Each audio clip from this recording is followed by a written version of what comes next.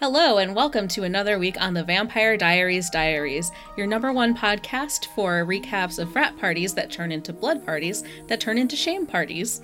My name's Claire. I am joined as always by my co-host Beth, and we're here to recap Season 4, Episode 4, weirdly titled The Five. I didn't realize how dumb that was until you said it out loud. Why? Why not? I don't know. Yeah. And this is our first real flashback episode in quite a while, I think. I know. I couldn't even remember the last flashback. And I think this is like the earliest we've gone back to. I think the ones in last season with the originals were earlier because that was like their origin. But this is very shortly after that. This is like within a human lifespan after that. Because this is like what they did first. Okay, good point, and good recollection of the past. But it just threw me off because it said like 1100 AD, and I was like, AD? I don't remember them putting like AD on, right? on like, the other dates. Yeah, I don't think they put a year on the ones last season, or I don't remember if they did. Yeah. They might have just said like the 12th century or long ago, once upon a time. Right. But yes, it's 1110 AD. 1110 AD, right. And we are in a spooky forest. There is a black lady speaking Latin, so we know magic is happening. And lots of lightning, chanting, and a bunch of shirtless hunks. Yes. I had two questions. One is, which intern designed like the weird goblet that the witch was holding, because it looked like something you could buy exclusively from Joanne Fabrics. Oh, I was thinking Home Goods. Okay, yes, like it looked like someone bought like twine and like strung it around to like a plastic goblet thing. It looked like an 8th grade project. It looked kind of like a 3D version of a sconce at like a really tacky vineyard. Yes, I could see that. Because it looked kind of like it was supposed to look like grapes. Yeah, it was so weird. They spared some expense in this scene. They sure did. But they did not spare the hugs. Yeah, they hit up the nearest Chippendales and they were like, give me your 5 best. But they were also clean shaven. I know, they all had no hair on their chest. Yeah. Is that like a prerequisite for being in the 5? I don't know. Like, did the Greeks like shave themselves? I don't know. That's like all I could think of. I was like, I love that question. I feel like they should have been hairier. It seemed historically inaccurate, but I don't know. Listeners, if you are an expert on 12th century male grooming habits, please write to us and tell us if this is historically accurate. The only one of them who has lines is Scottish. I didn't know that when I was watching the episode the first time. I thought he just had a weird accent. Uh-huh. But I looked him up online afterwards, and the actor is Scottish, and it sounds like a Scottish person trying to do an English accent. It does. It does. But yes, 5 shirtless babes, a witch with a goblet of fire. The 5 guys all have swords, which they then hold out in front of them at dick height. And we get a good aerial view of their, like, sword boners as fire, reaches out from the goblet to connect all of them somehow. Yes. And we have, after, like, that lightning strike, the tattoos start to appear on the hunks. And we see it, like, kind of pan out a little bit, and then like it focuses on like the little design on the sword, which is kind of like the vines on the goblet, I guess. Yeah, and it's the same design that was on those crossbow or wooden bullets or whatever that Connor shot Tyler with at the memorial. Right. So beautiful. So yes, this is the origin story. Part 1 of the 5, how do you feel about the 5 after this episode? To get ahead of ourselves a little bit. Do you care? I think is my main question. Do I care? I guess kind of, because they seem like they're mystical creatures, but they're also not. I don't know. I feel like it's a little confusing. Yeah. What makes someone a potential member of the Five is like the biggest question I have, because I feel like that's not clear at all. Yeah, I don't remember if they tell us or not, but I'm sure they don't. they might. It was probably just really stupid, so I didn't remember. I say that with love. Yes, but it's funny because like all I just keep thinking about is like, why Jeremy? And Damon says like the same thing in the next scene too. He's like, and Jeremy Gilbert of all people is the only one who can see their tattoo. Yes, that was a great moment because we go to the Salvatore boarding house where Damon has been snooping through Connor's trailer to steal some of his personal effects, looking for quote unquote a supernatural handbook. I don't know. As one does. I don't understand this, but Stefan's like, oh, I don't remember what Stefan says. What does Stefan say? Yeah, Stefan's like, apparently Stefan has like no idea what's going on because he's like, what happened? And I think Damon like has to tell him that he blew up the camper or whatever it's called. Well, apparently whatever either of them said was not very memorable, but we established that they both think that Connor died in that explosion at the hospital last week. Until Damon gets a call from Sheriff Forbes, who doesn't appear in this episode, but gets a great shout out when Damon picks up his phone and says, Liz Forbes, my favorite sheriff. Yes, and she calls basically to tell Damon that no remains were found at the hospital, I guess. So now Damon's like, well, what the fuck? Where's Connor? Because that doesn't make any sense. Yep. But he doesn't have too much concern or time to look into it because he kind of like passes the responsibility over to Stefan because he's like, oh yeah, I have to go on a road trip with Bonnie and Elena to teach Elena how to feed. And I think this is the first time he uses the snatch, eat, erase. What would you call that? Like methodology yes. of vampirism. It's like, it reminded me of Stop, Drop, and Roll. I, of course, thought eat, erase. Eat, pray, love. Eat, pray, love. There you go. Eat, slay, love. I don't know. That works. But yes, they're going to go on a road trip to Whitmore College, which... Is it a real school? I meant to Google it. I doubt it.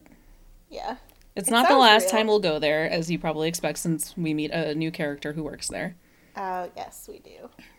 But Stefan's like, oh, wait, what now? You're taking Elena where? Why? Who? What? When? How? Yeah, nobody told Stefan about this plan. It's wild that Elena didn't tell Stefan before Damon had a chance to. Like, whoa. I know. But Elena's slipping. She's going through some shit. But our boys have like a little squabble where it's like, we're in a fight. No, we're not. Yes, we are. And they're both being kind of petty little bitches, and it's funny. Yeah. They've been going back and forth about whether they're in a fight for like 2.5 episodes. It's so funny. It's like either you are or you aren't, but stop like trying to define if you are. It just seems like such a silly way to spend like this time when you're this old. Over a century. Mm-hmm. I did like Stefan's description of where he's at, which I feel like is where he's always at. He says... Because of the thing where Damon fed Elena his blood, he says, I'm still mad at you, but we're not in a fight. Or I'll always be mad at you, but we're not in a fight. Right. Straight out of like the mouth of a 5th grader. It's super accurate, though. And surprisingly, he doesn't give Elena too hard a time about it when they are hanging out in the woods later. Right. He's just like, what's the haps? Yeah, and like Elena explains to him like, I don't know if it's just a doppelganger curse or what's up with me, but I can't only drink animal blood. I can't drink blood bags. I can only drink from the vein, and I need to be able to go with Damon and have him teach me how to do this because I know that you can't without getting carried away and out of control and becoming a ripper. Yeah, and then she has a really lame excuse for why she didn't ask Caroline. She's like, oh, Caroline's too good at controlling herself, so she would be a bad teacher for me. No explanation of how that makes sense. It sounds like an excuse. It is an excuse. Yeah. She wants to hang out with Damon because she thinks that he has the answers. And he has some answers. I don't know if they're the answers. Yeah. I don't know. But her and Stefan are having this conversation while they're doing, like, sexy play fight Zoom woods activities. So they're kind of, like, zooming at each other and, like, I don't know. Stefan tries to throw an arrow through Elena, but she catches it. I don't know. They're, like, training. Yes, they call it Hunter Defense Class. And they're using a metal arrow instead of a wooden one so that nobody actually gets killed. Whew. More foresight than I would expect from these two.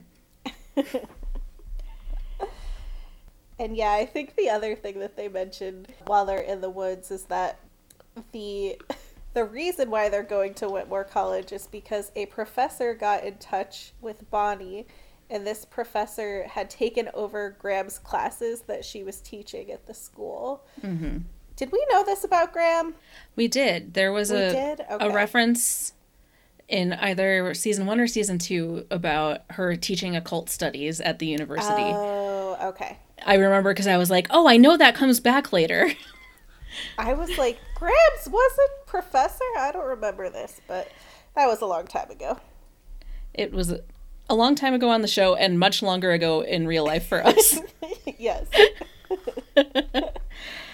But yes, Professor Newgrams has some of Grams's stuff that he found in the office. Yes. Which, thinking about, like, boxes of stuff from a deceased professor sitting around in an office forever just makes me think of Vanessa over at Duke with Isabel's research. Memories. That's exactly what I was thinking. Like, the professors in this world of Mystic Falls really care about getting things to their rightful owners. Except if you are the Aztecs, apparently. Although it's been however much time has passed between, like, mid-season 1 and now that stuff's just been sitting there. So we should be suspicious, like it has to be at least 2 years. Yeah. I don't know. Maybe it took them that long to find somebody willing to teach this weird class. Probably. And they did find, like, apparently the perfect person. But we'll get there. Yes, we will. First, we have to go to the grill. Hooray! Did the guys at the grill get new uniforms? I noticed that they had their like branded T-shirts. Yes. That were very helpfully in vampire-themed colors. Oh my gosh, I didn't realize that.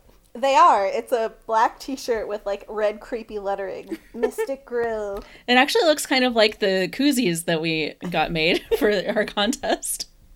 It does. Oh, should we just remake these Mystic Grill T-shirts? I think we could get sued, but we could try. I would wear it with pride. Yes. But we get a great moment in this scene that's kind of a shout out to my favorite line from, I think, the season premiere. Rebecca bops in and tosses some keys to Matt and is like, I bought you a new truck. It's paid for, insured, everything. And now we know that Matt Donovan has automobile insurance. Hooray! Thank God. I was LOLing so hard when she said, it's insured. I was thinking of you. Have you heard of insurance, Matt? It's this thing where you pay a lot of money so that a company can refuse to actually give you any money back later because of bullshit reasons. Yep. What a scam. Yep. But Matt, at first, is all high and mighty, and he doesn't want to accept the truck. He's like, is this your way of saying you're sorry? You might want to give it to Elena, since she's the one who died. But Elena's car didn't die, so it doesn't make sense to give her a truck. It makes sense to give you a truck, Matt. Catch up. I know. But he is still mad. Like, it is totally valid that everybody's still mad at Rebecca about that, but I'm... In, like, the history of this show, people get over stuff really quick. So it feels like everybody is overreacting somehow. Yeah. I have to keep reminding myself, she literally murdered the main character of the show. Right. But yeah, he's like, I don't want your stupid truck, blah, blah, blah. Later, he says he's going to take the truck and, like, says it as though it's like a gotcha, like, oh, you burnt, I am going to keep the truck. I'm like, I know. No, you just realized how much it would cost to get a new truck, and you didn't have any insurance on the last one, so you are starting from scratch. Yeah. It's a lot of shifts at the grill to get a brand new truck, Matt. Mm-hmm. But what we see is that Klaus is actually hanging around in the background, and he has some thoughts on what's going on here. So Matt kind of like storms away, I guess, and Klaus like saunters from behind like this giant booth where he's sitting by himself, and he's like, "Ahoy, Rebecca. You're over here trying too hard." And she's like, "Klaus, I thought that you left town permanently." And he's all like, "How could I leave town when my sister, so desperate for love and attention, is bribing the help?" It's like, oh my god, Klaus. And he does not pump the brakes on this line of diss at all. No. Throughout the episode. He just harps on it. But I did enjoy that he called Matt the help. I was laughing as well.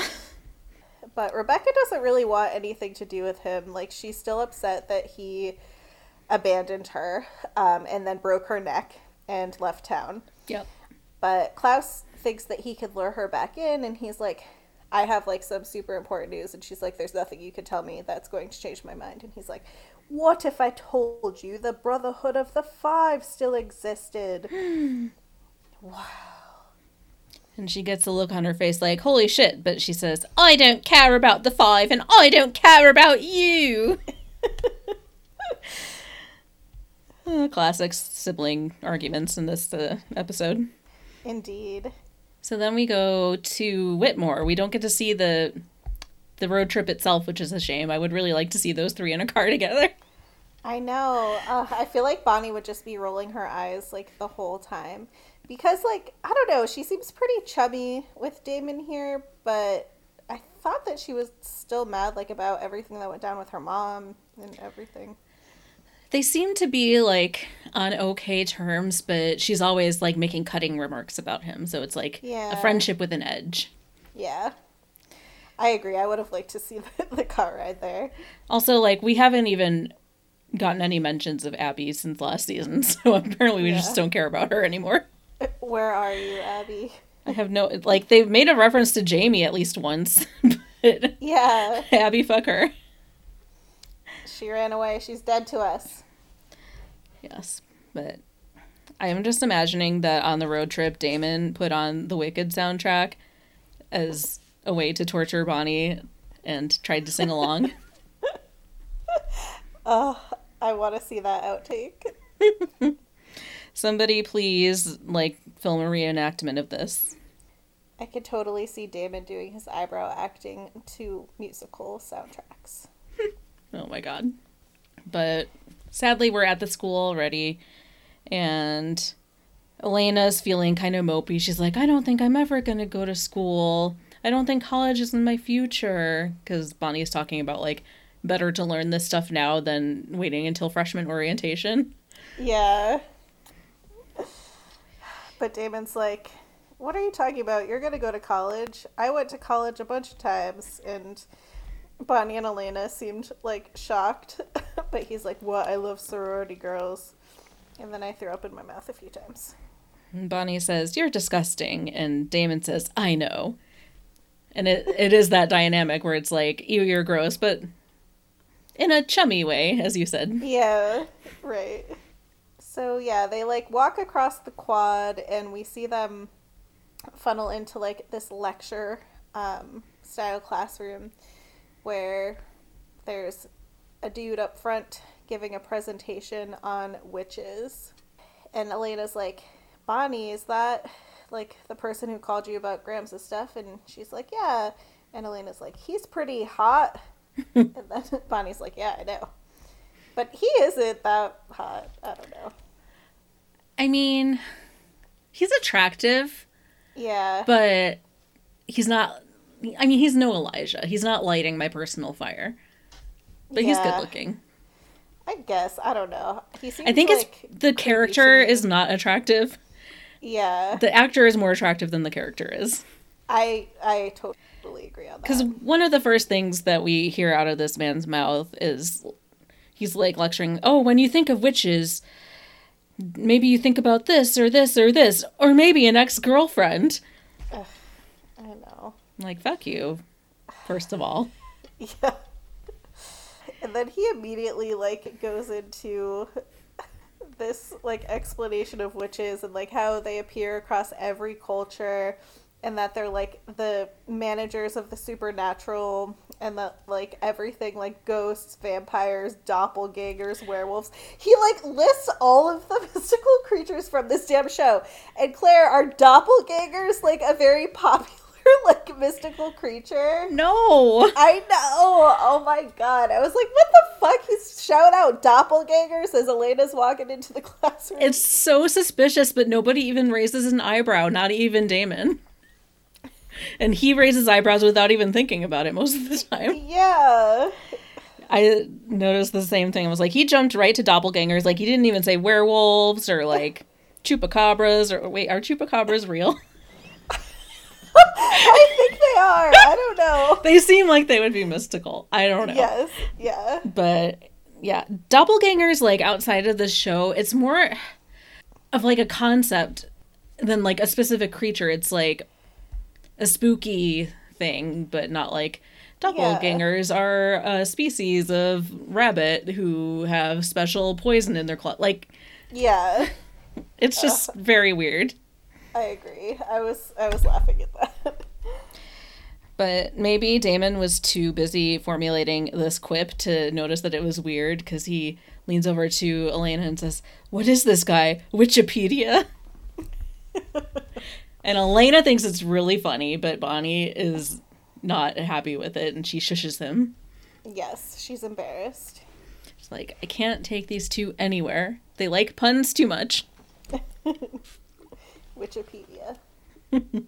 And these two would definitely be the annoying people who talk during a movie that I would want to murder.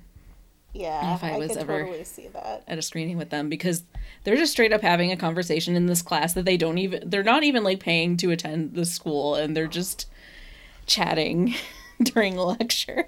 I know, it's so rude. Like, if I was, like, visiting college, like, before I was in, like, college, I would be, like, quiet and respectful. I would be too like, scared nervous to say anything. Yeah, exactly.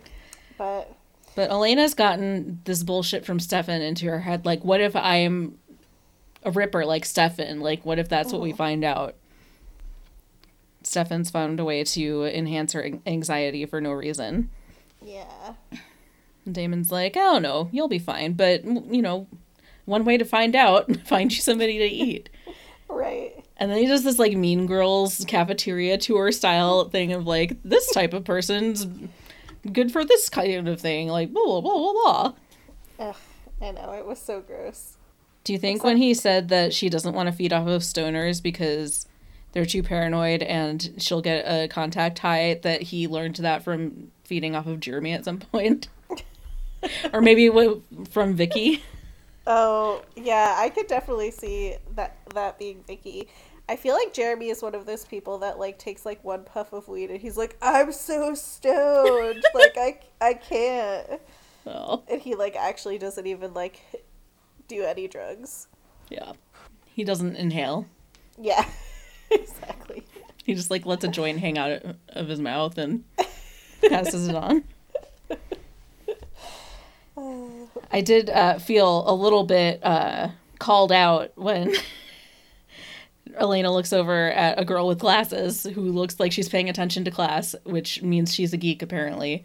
Yeah. But Damon says, geeky girls are inherently suspicious of people who are nice to them. And I was like, just at me next time, Damon.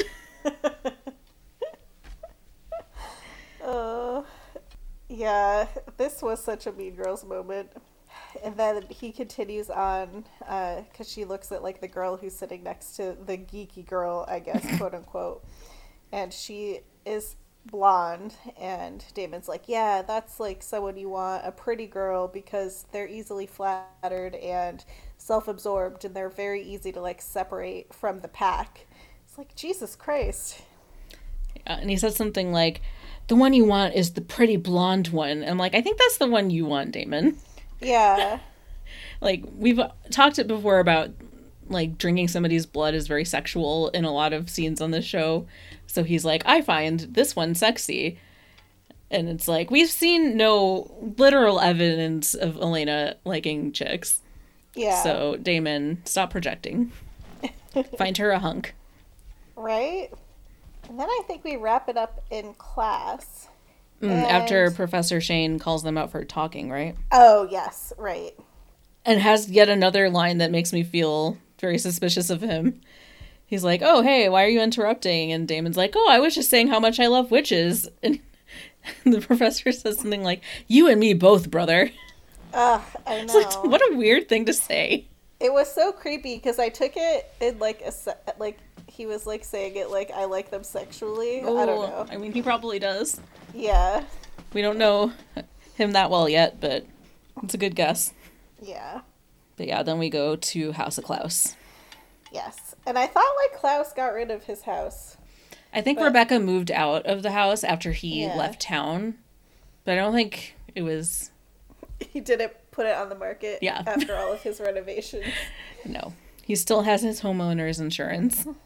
There you go. Yeah, so Klaus has Connor, like, strung up on some... what is it, like a torture device? It has, like, shackles for wrists and ankles, and Connor's just kind of, like, up there. Yeah, it's like... I'm not an expert on historical torture devices, but he says to Stefan at some point that he kept it from the Inquisition. And I know I've heard of a torture device called the rack. I don't know if that's what this is, but it was what jumped to mind. But it's basically like a table without legs that's at like a 45-degree angle that he's strapped onto by his arms so that he always is flexing his biceps. Yeah. And Stefan makes a 50 Shades of Grey reference about it, which I have questions about. Like, when did Stefan read 50 Shades of Grey? And 50 Shades of Grey, as we all know, started as Twilight fan fiction, and we know that Twilight exists in this universe. So I think what we're learning here is that Stefan is secretly a huge Twilight and 50 Shades of Grey fan. Wow. I like this theory. And I like the idea of Klaus toting around a torture device from the Inquisition for hundreds of years. And you like, never know. What kind of storage units do you need, like, throughout the world in order to get that over to Mystic Falls? I mean, he has a network of people through Craigslist, apparently, keeping him hooked up with everything. And something comes up here that I couldn't remember if it was mentioned before, but Stefan says something like, oh, you've probably found out, as I already did, that Connor can't be compelled. Is that something that happened in a previous episode that I just forgot about, or... I don't know. I don't know if they said it before. I did make note of it here that Stefan says it. Yeah, I don't remember it being addressed in a previous episode. Okay. Maybe they just need to drop it in to, I don't know. Maybe it was a deleted scene or something. Yeah. But, like, what would they want to compel him for anyway? I guess just to tell, forget. Like, his vampire secrets. Hunter secrets. That's right. That makes sense. I sometimes forget if, like, compelling is only to make people forget things or if you could also compel them to, like, make you tell information. Yeah, you can do it for both those things and to make people do things. And that ability is going to make me angry later for when it's not used. So Klaus has summoned Stefan here to talk about this whole Hunter thing. And he's like...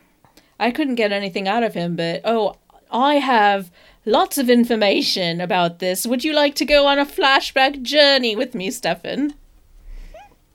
And Stefan says something like, oh, well, I have nothing to do today except get answers from you. And Klaus is like, sounds like a dream come true to me, because he's still got his little crush on Stefan. He does. And he's excited for this moment. We flash back to 1114 AD. Yes. And Klaus explains to Stefan that the originals had just been following the Normans south through Europe. I guess they end up in, like, southern Italy. And we have this scene And Elijah looks so good with his long hair, doesn't he? I like barely recognized him. I was just so happy that he was there, but Yeah. Klaus's wig, this is the worst wig that we've seen yet. Like, it is outrageous. It looks like it came from the Halloween store. Klaus looks like a mermaid Ken doll is like the only thing that I could describe it as. It also looks like it's kind of askew, like it's not at the right angle on his head. Yeah. I guess they had to rush filming these scenes or something. I don't know. But I liked Elijah's hair. You could definitely tell it was a wig. By comparison, it was pretty good. But he's always looking good. He can pull off unfortunate hair. He does. And like Rebecca looks like very youthful in these scenes as well. I don't know if they like did her makeup a special way. I think they made her hair fluffier. Yeah. They gave her like some ringlets in the front and made her look more angelic. Right. Yeah, that's definitely like that kind of look. So basically in this scene, the three original siblings are watching one of the five or maybe more put on like a display against vampires. Yeah, they're like in this town square, and I'll just call him Alexander because we find out his name soon. And he's the only one who has lines or a name. He's like grandstanding about like, oh, this terrible creature, blah, blah, blah. And they have this big box and they open it up and a vampire stumbles out and catches on fire because it's the middle of the day. And the originals are like, gaudy ass ring. Oh yes, no gaudy ass ring for this bitch. And Klaus and Elijah are like, interesting. Yeah. And then we see Rebecca going over to Alexander and he kisses her hand. We're like, uh-oh. Uh-oh, where's this headed? Nowhere good. So I think then we flash back to present day and Stefan's like shocked. He's like, you're meaning to tell me that these hunters have been around for 900 years? And Klaus is like, yeah, but we didn't know that they were around because this is the first time that we've saw one, like since back in the day. Yes, he thought they were extinct until that pesky Connor showed up. Right. But then he teases Stefan a little by saying that Connor holds the answers to all of his prayers. Oh, yes. What do you mean, Klaus? So dramatic. But Is Klaus it that won't... 50 Shades of Grey Part 4 will be released? Unfortunately, Klaus won't tell Stefan until he agrees to get Rebecca over to the house. And it's just like so weird because Stefan and Rebecca like are not on good terms. No. So I don't know why Klaus like recruits Stefan to bring Rebecca over. I think it's related to this whole thing, this episode, where he's just making fun of Rebecca for liking people sometimes. Yeah. And she was in love with Stefan back in the day, so he has a better chance, I guess, than Klaus does of getting to her. And also, I think he just wants to hang out with Stefan. Yeah. That makes sense. And Stefan's like, fine, I'll try, because he wants to know the answer to his prayers. Yes. So then we go back over to the grill where Matt's still working. He's hustling. He's out there making that insurance money. And we see April sitting at a booth and Matt goes up to her and he's like, oh, hey, April, like, here's your water or some shit. And she's like, don't worry. I am not sitting here alone like a loser. My friend is in the bathroom. And Matt's like, whoa, all right. He's really shitty about it, though. He's like, oh, do you want another water? Like, trying to shame her for sitting at a restaurant only ordering water. And I'm like, yes, I get that. Oh, was he? That can be shitty. But, like, she's a high school student. That's what high school students do. And Yeah. I thought you were supposed to be, like, friends. And her dad just died in a creepy explosion. So, shut the fuck up, Matt. Damn it, Matt. I didn't even notice the shade. Ugh, it's just classic Matt. But Yeah.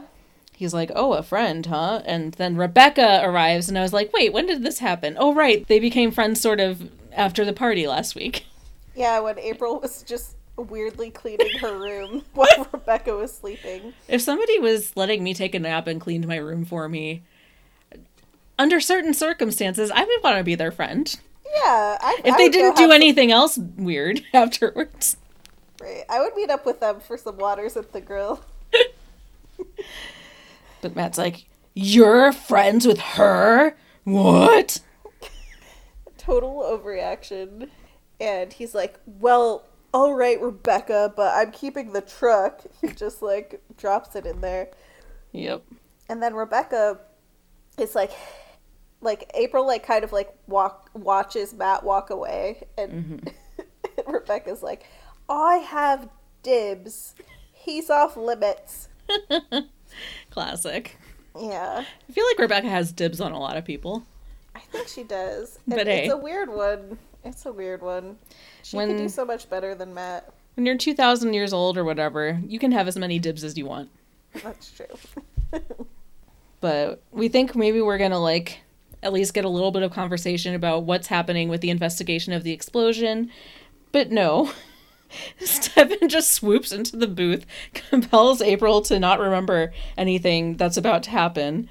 And so April is hilariously just sitting there, like, watching their conversation for the rest of the scene, like, what the hell is this? Who are these people? Yeah. Like, has she even met Stefan? I don't know. I don't think so. Like, maybe It cracked just me up, in though. passing. But yeah, it was funny. She was just kind of, like, staring there blankly. But yeah, Stefan's, like, doesn't beat around the bush. He's like, hey, Rebecca, Klaus wants me to make peace with you so that you can tell us more information about the 5. And Rebecca's like, no, like, fuck you. I don't want anything to do with Klaus. Like, this is bullshit. Mm-hmm. And then Stefan starts playing, like, a little bit dirty. So he's like, listen, I'm never gonna forgive you for, like, turning Elena and, like, killing her. But I'm willing to give you, like, a clean slate if you come over and do this. Because you can't be happy, like, walking around school and having nobody like you. And having no friends. Ugh. Stefan. What the fuck? I know. And then he sweetens the deal by saying that maybe he can help her get a clean slate with Matt, too. I'm like, how? That's what I was thinking. Like, who are you, Stefan? Although, apparently there's no more of her vein because it all was burnt in the explosion. So yeah. I guess he could compel Matt into being friends with Rebecca, which has its own whole other set of creepy implications. Oh, I didn't even think about him doing that. I thought he was just going to have, like, a heart-to-heart with Matt about it. I mean, Matt is very stupid, so I could see him, like, having a conversation with Stefan where Stefan's like, actually, it was good what she did, and she really likes you, and she's nice, and she's good in bed, so date her. And he'd be like, yeah. Oh, okay. Now that you put it that way, I could totally see that conversation happening. He's easily led. Yeah. So now Rebecca is interested. Yes. And before she accompanies Stefan back over to the Klaus house, we go back to campus. So it seems like the class has ended and Bonnie, I don't know where she goes, but Damon and Elena are on a stroll, like, through the quad, and he's, like, prompting her to, like, pick somebody to just feed on in the middle of, like, broad daylight.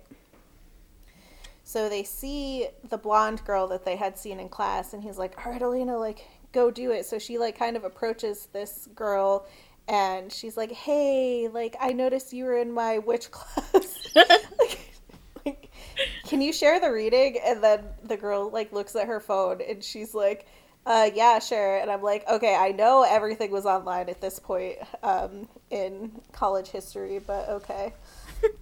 And Elena, like, goes to grab her hand, I think, to, like, make her attack, but she notices, like, a little girl, like, picture background on the girl's phone screen. And she's like, who is that? And the girl says, it's my little sister. And Elena is just such a good person that she can't go through with, like, attacking the blonde girl. Yes, and so she compels her to run away and forget about this. Right. And Damon's like, what the hell? I thought we were going to have a sexy time with this hot blonde. I know. And Elena's like, I'm still myself, and, like, I still feel the same way. I still feel bad about doing shit like this. Yeah, and he's like, that's so stupid. Like, everybody has somebody in their life who loves them and would be sad if they died. But you can't, like, run away every time you see a cute kid in a photo on a phone. But luckily, Bonnie approaches, and she's holding, like, a flyer for a murder house frat party. And as you said just a moment ago, everything was on the internet and phones by this time. Nobody was handing out paper flyers for a party. No. I don't think they even did that when I was in college. Years before this. No, this is like, and last episode there was 2 flyers as well. Remember there was, or maybe it was 2 episodes ago, there was the flyer for Rebecca's party, and there was the flyer about the curfew. Oh my god. So many flyers. Maybe there's like a very big mill in Mystic Falls that they're trying to keep in business. Damon says, oh, like, we gotta go to this frat party. This will be douche central. You'll be eating very well tonight, Elena. Which is a good point. Yeah. But also no one on this show has ever been to college or to a frat party. Yeah. Damon went to sorority parties. So then we leave campus and we go back over to Klaus's house where Connor is still shackled up on the torture device. But now Rebecca's here. So... yeah, she walks in and she looks at Connor and she's just kind of like, what the hell? Like, he doesn't have any tattoos. Like, this isn't one of the 5. And Klaus explains that the tattoos aren't visible on this lot like they were on the last. And he then tells everybody it's time to have dinner because he loves throwing dramatic dinner parties in his mansion. And did you notice that the woman that he has as a waitress is wearing the same ugly outfit as the time that he had, like, Stefan and Damon and Elijah for dinner last season? Oh, is it the same outfit? I didn't notice. It is. It's the black skirt with, like, the cream silk chemise. Oh my gosh. It made me laugh so hard. That's... like, that is such a tacky outfit. Was it the same girl that was, like, draining Elena of her blood as well? Oh, I don't know. I didn't really notice her face because I was like, wait, is that the same outfit? Is that the same outfit? The outfit. I thought that it might have been her, but also I feel like a lot of the people that they hire to do those roles generally are, like, roughly the same, like, shape and height, so I could be wrong. Yes. Are you saying that all pretty blonde women are interchangeable? No. Anyway. Oh, boy. They have this very annoying conversation around the dinner table where Rebecca says she's mad at Klaus for taking her for granted, to which Klaus says, that's what big brothers do. I'm like, I think that's just what men do in general. Yeah. Like, go more general. He says something about, like, oh, you're so delicate. Yeah. He's like, forgive me. And Rebecca, it looks like she's, like, starting to come around despite her protests. And Stefan has a funny moment here where he's just, like, sitting there staring straight ahead and says, let me just name the other million people I'd rather be having dinner with right now. That was pretty funny. Stefan usually doesn't have too many jokes, so yes, I was appreciated surprised. This one. And then it's time for another flashback. Yeah, so Klaus is just so dramatic because, like, Rebecca just wants to, like, get it over with and just, like, tell Stefan what's up, but Klaus is like, don't jump ahead, Rebecca, let's set the scene. So they flash back and we learn more about Alexander. And I guess, is this where they're having, like, a dinner with him? Like, so it's, like, Klaus, Elijah, Rebecca, and Alexander?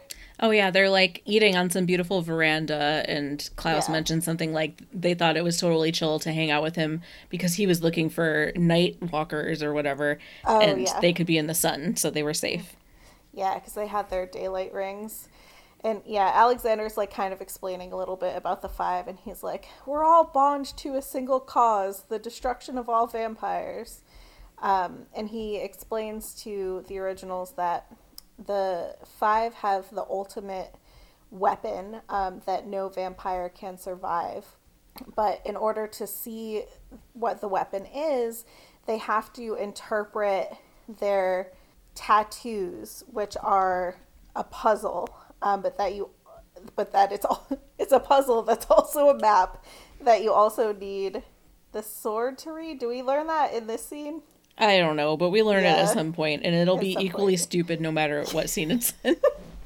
But, like, I don't even understand how the sword, like, they just, like, hold it up to the tattoo. Like, I don't see exactly how that works, but that's fine. I mean, we had the Gilbert device, we had the Moonstone, we need a MacGuffin for this season. Yeah. So now we got this tacky sword, this dick sword. And they're being very vague about what the weapon is, and like, oh, no vampire can survive. Intrigue, intrigue. And then I think, do we, like, flash back to present day where, like, Klaus is like, all right, so, well, I guess they're all just saying, like, okay, well, whatever, what are we supposed to do? Because we can't see the tattoos. And Klaus is all like, we can't see them, but someone else can. And then, like, his hybrids, like, dragging Jeremy Gilbert. And Stefan's like, no! And, like, zooms over there. And Jeremy's like, I'm not helping you. It's just so funny, like, to imagine how long Jeremy's just been, like, trapped prisoner in the house of Klaus waiting for this dramatic reveal.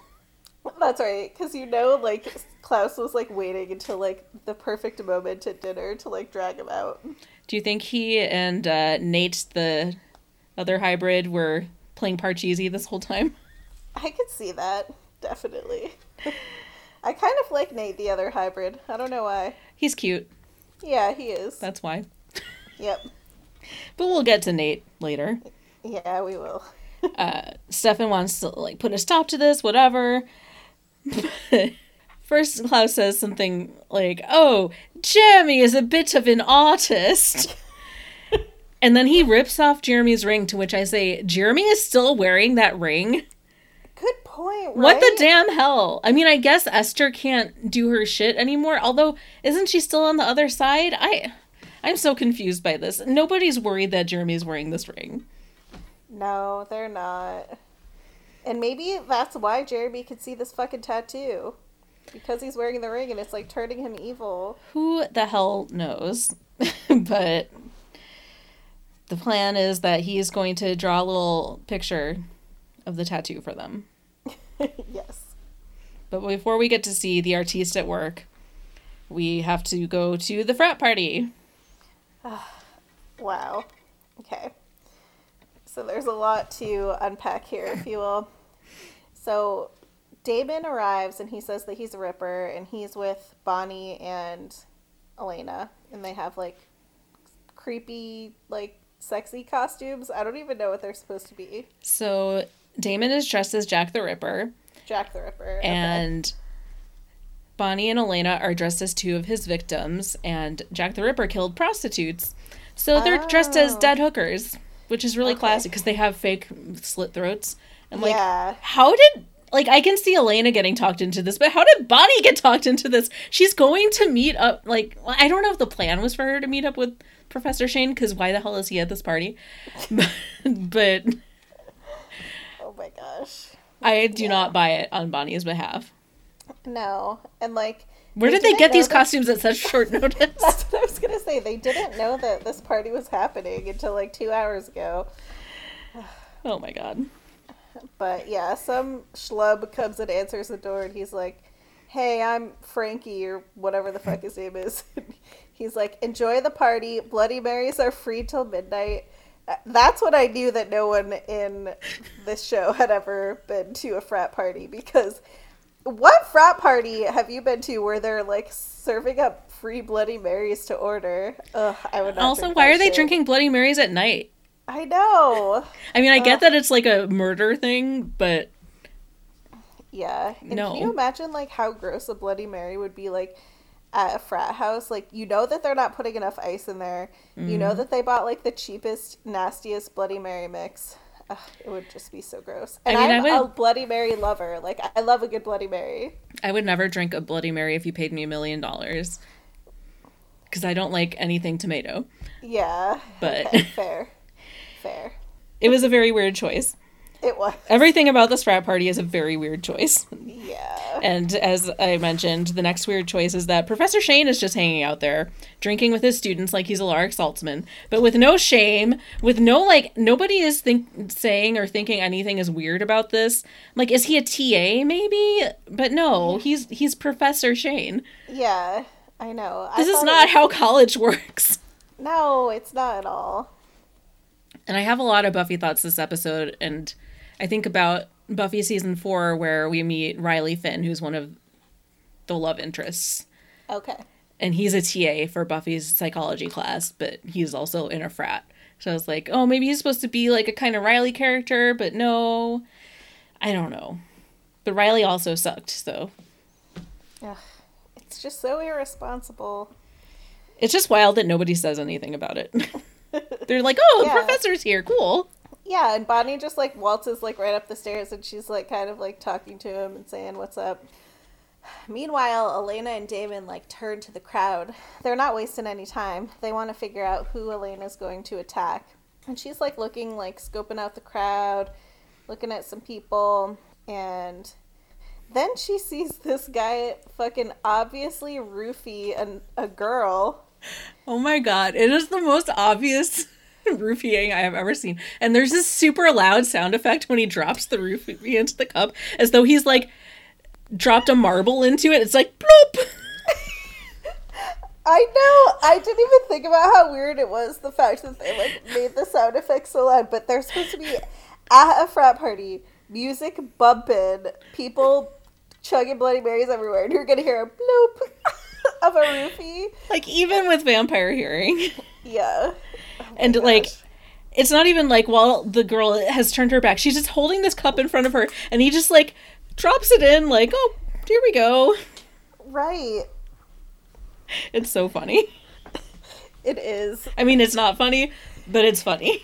No, the way that they did this scene was funny. Yes, the roofing itself was not. But Elena sees it happening, is like, I have some recent experience with being roofied, so fuck this guy. I can't feed on Matt, but not in a satisfying way. So I pick him as my victim for some catharsis, perhaps. Fair enough, Elena. If you're going to pick somebody, I would pick this fool. And the guy they cast to play this bro, it's like chef's kiss perfect. Like, he looks very much like a guy who would roofie somebody at a frat party. Like, he just has that face. Yeah. So maybe someone has been to a frat party, in casting at least. But Damon's like, ooh, roofie guy? Good choice. Because everybody in the room has witnessed this roofying, so he's just roofie guy. Yeah. So Elena, like, walks by and, like, spills her drink onto him a little bit, and she's like, OMG, like, so sorry, like, you want to come with me to get a drink? And does she take the cup from the other girl, too? She absolutely does not. She doesn't? Oh, I couldn't tell if she did or not. I rewound it a couple times to make sure. She just leaves this girl with her roofied cup and is like, because you're taking this guy away, she's gonna be fine. She's still getting roofied, and there's all these other frat guys around. Like, nothing good is going to come of this, and neither she nor Damon does anything about it. They just forget she exists. That ain't right. Oh my god. I am so upset about this. I just assumed that she had to take it during all that, like, kerfuffle of, like, the spilling of the drinks and whatnot. Nope. And this is why I was mad thinking about, like, you could compel somebody to do something. So maybe, like, compel that girl to dump her drink down the drain. Maybe at the end of this next scene, compel that guy to never roofie anybody again. But no, none of this happens. A wasted opportunity. It would be so easy to take 2 seconds to even have her spill this girl's drink. Yeah. Oh my gosh. I'm very upset about it. Yes. Also, Satirius just bit my toe. I don't know why. He's kitty. All riled. I guess because I'm getting all riled up. He, like, just attacked my foot. He's mad about roofies, too. Same, Satirius, same. But yeah, so Elena. Elena lures this gross man into, like, a private room. She's like, don't scream. And she, like, compels him, and then she, like, digs in, or if you will. Yeah, exactly. With her teeth. Yes. I did appreciate that she compelled him not to scream, but didn't compel him to, like, not be afraid or to not feel pain like she does later. I appreciate that choice, at least. Yes, I did like that. Yeah, for all the other people, she's like, this isn't gonna hurt, you're gonna be okay, or, like, something like that, but not for this fool. Yeah. But yeah, she's enjoying it, and then Stefan walks in, and he's like, all right, like, wow, I'm sorry. And then, I'm not even drinking. That's the thing that's so messed up about this. You're pregnant. Yeah, but even when I'm not, I just say the wrong names. Anyway, so then Damon walks in and he's like, "All right, Elena, like calm down. The idea is like not to kill him." So eventually she kind of like steps back a little bit and stops feeding from him. And she's like, she compels the guy, like, she's like, "Leave and forget about this." She doesn't even tell him to go home, so he's probably just going to go back out into the party and rape that girl. Oh my gosh, I know. Anyway. It's messed up. We can't think about that for too long because Damon and Elena are both very horny for their success. They have this big hug. Elena's like, "I'm feeling great. I want more." Yeah. And then Damon gets like a real life boner face. Yes, he gets a boner in his pants, which is expressed very well by his face. Yes. Ugh. These two. And now for the opposite of boners, we see Jeremy attending his very first life drawing class.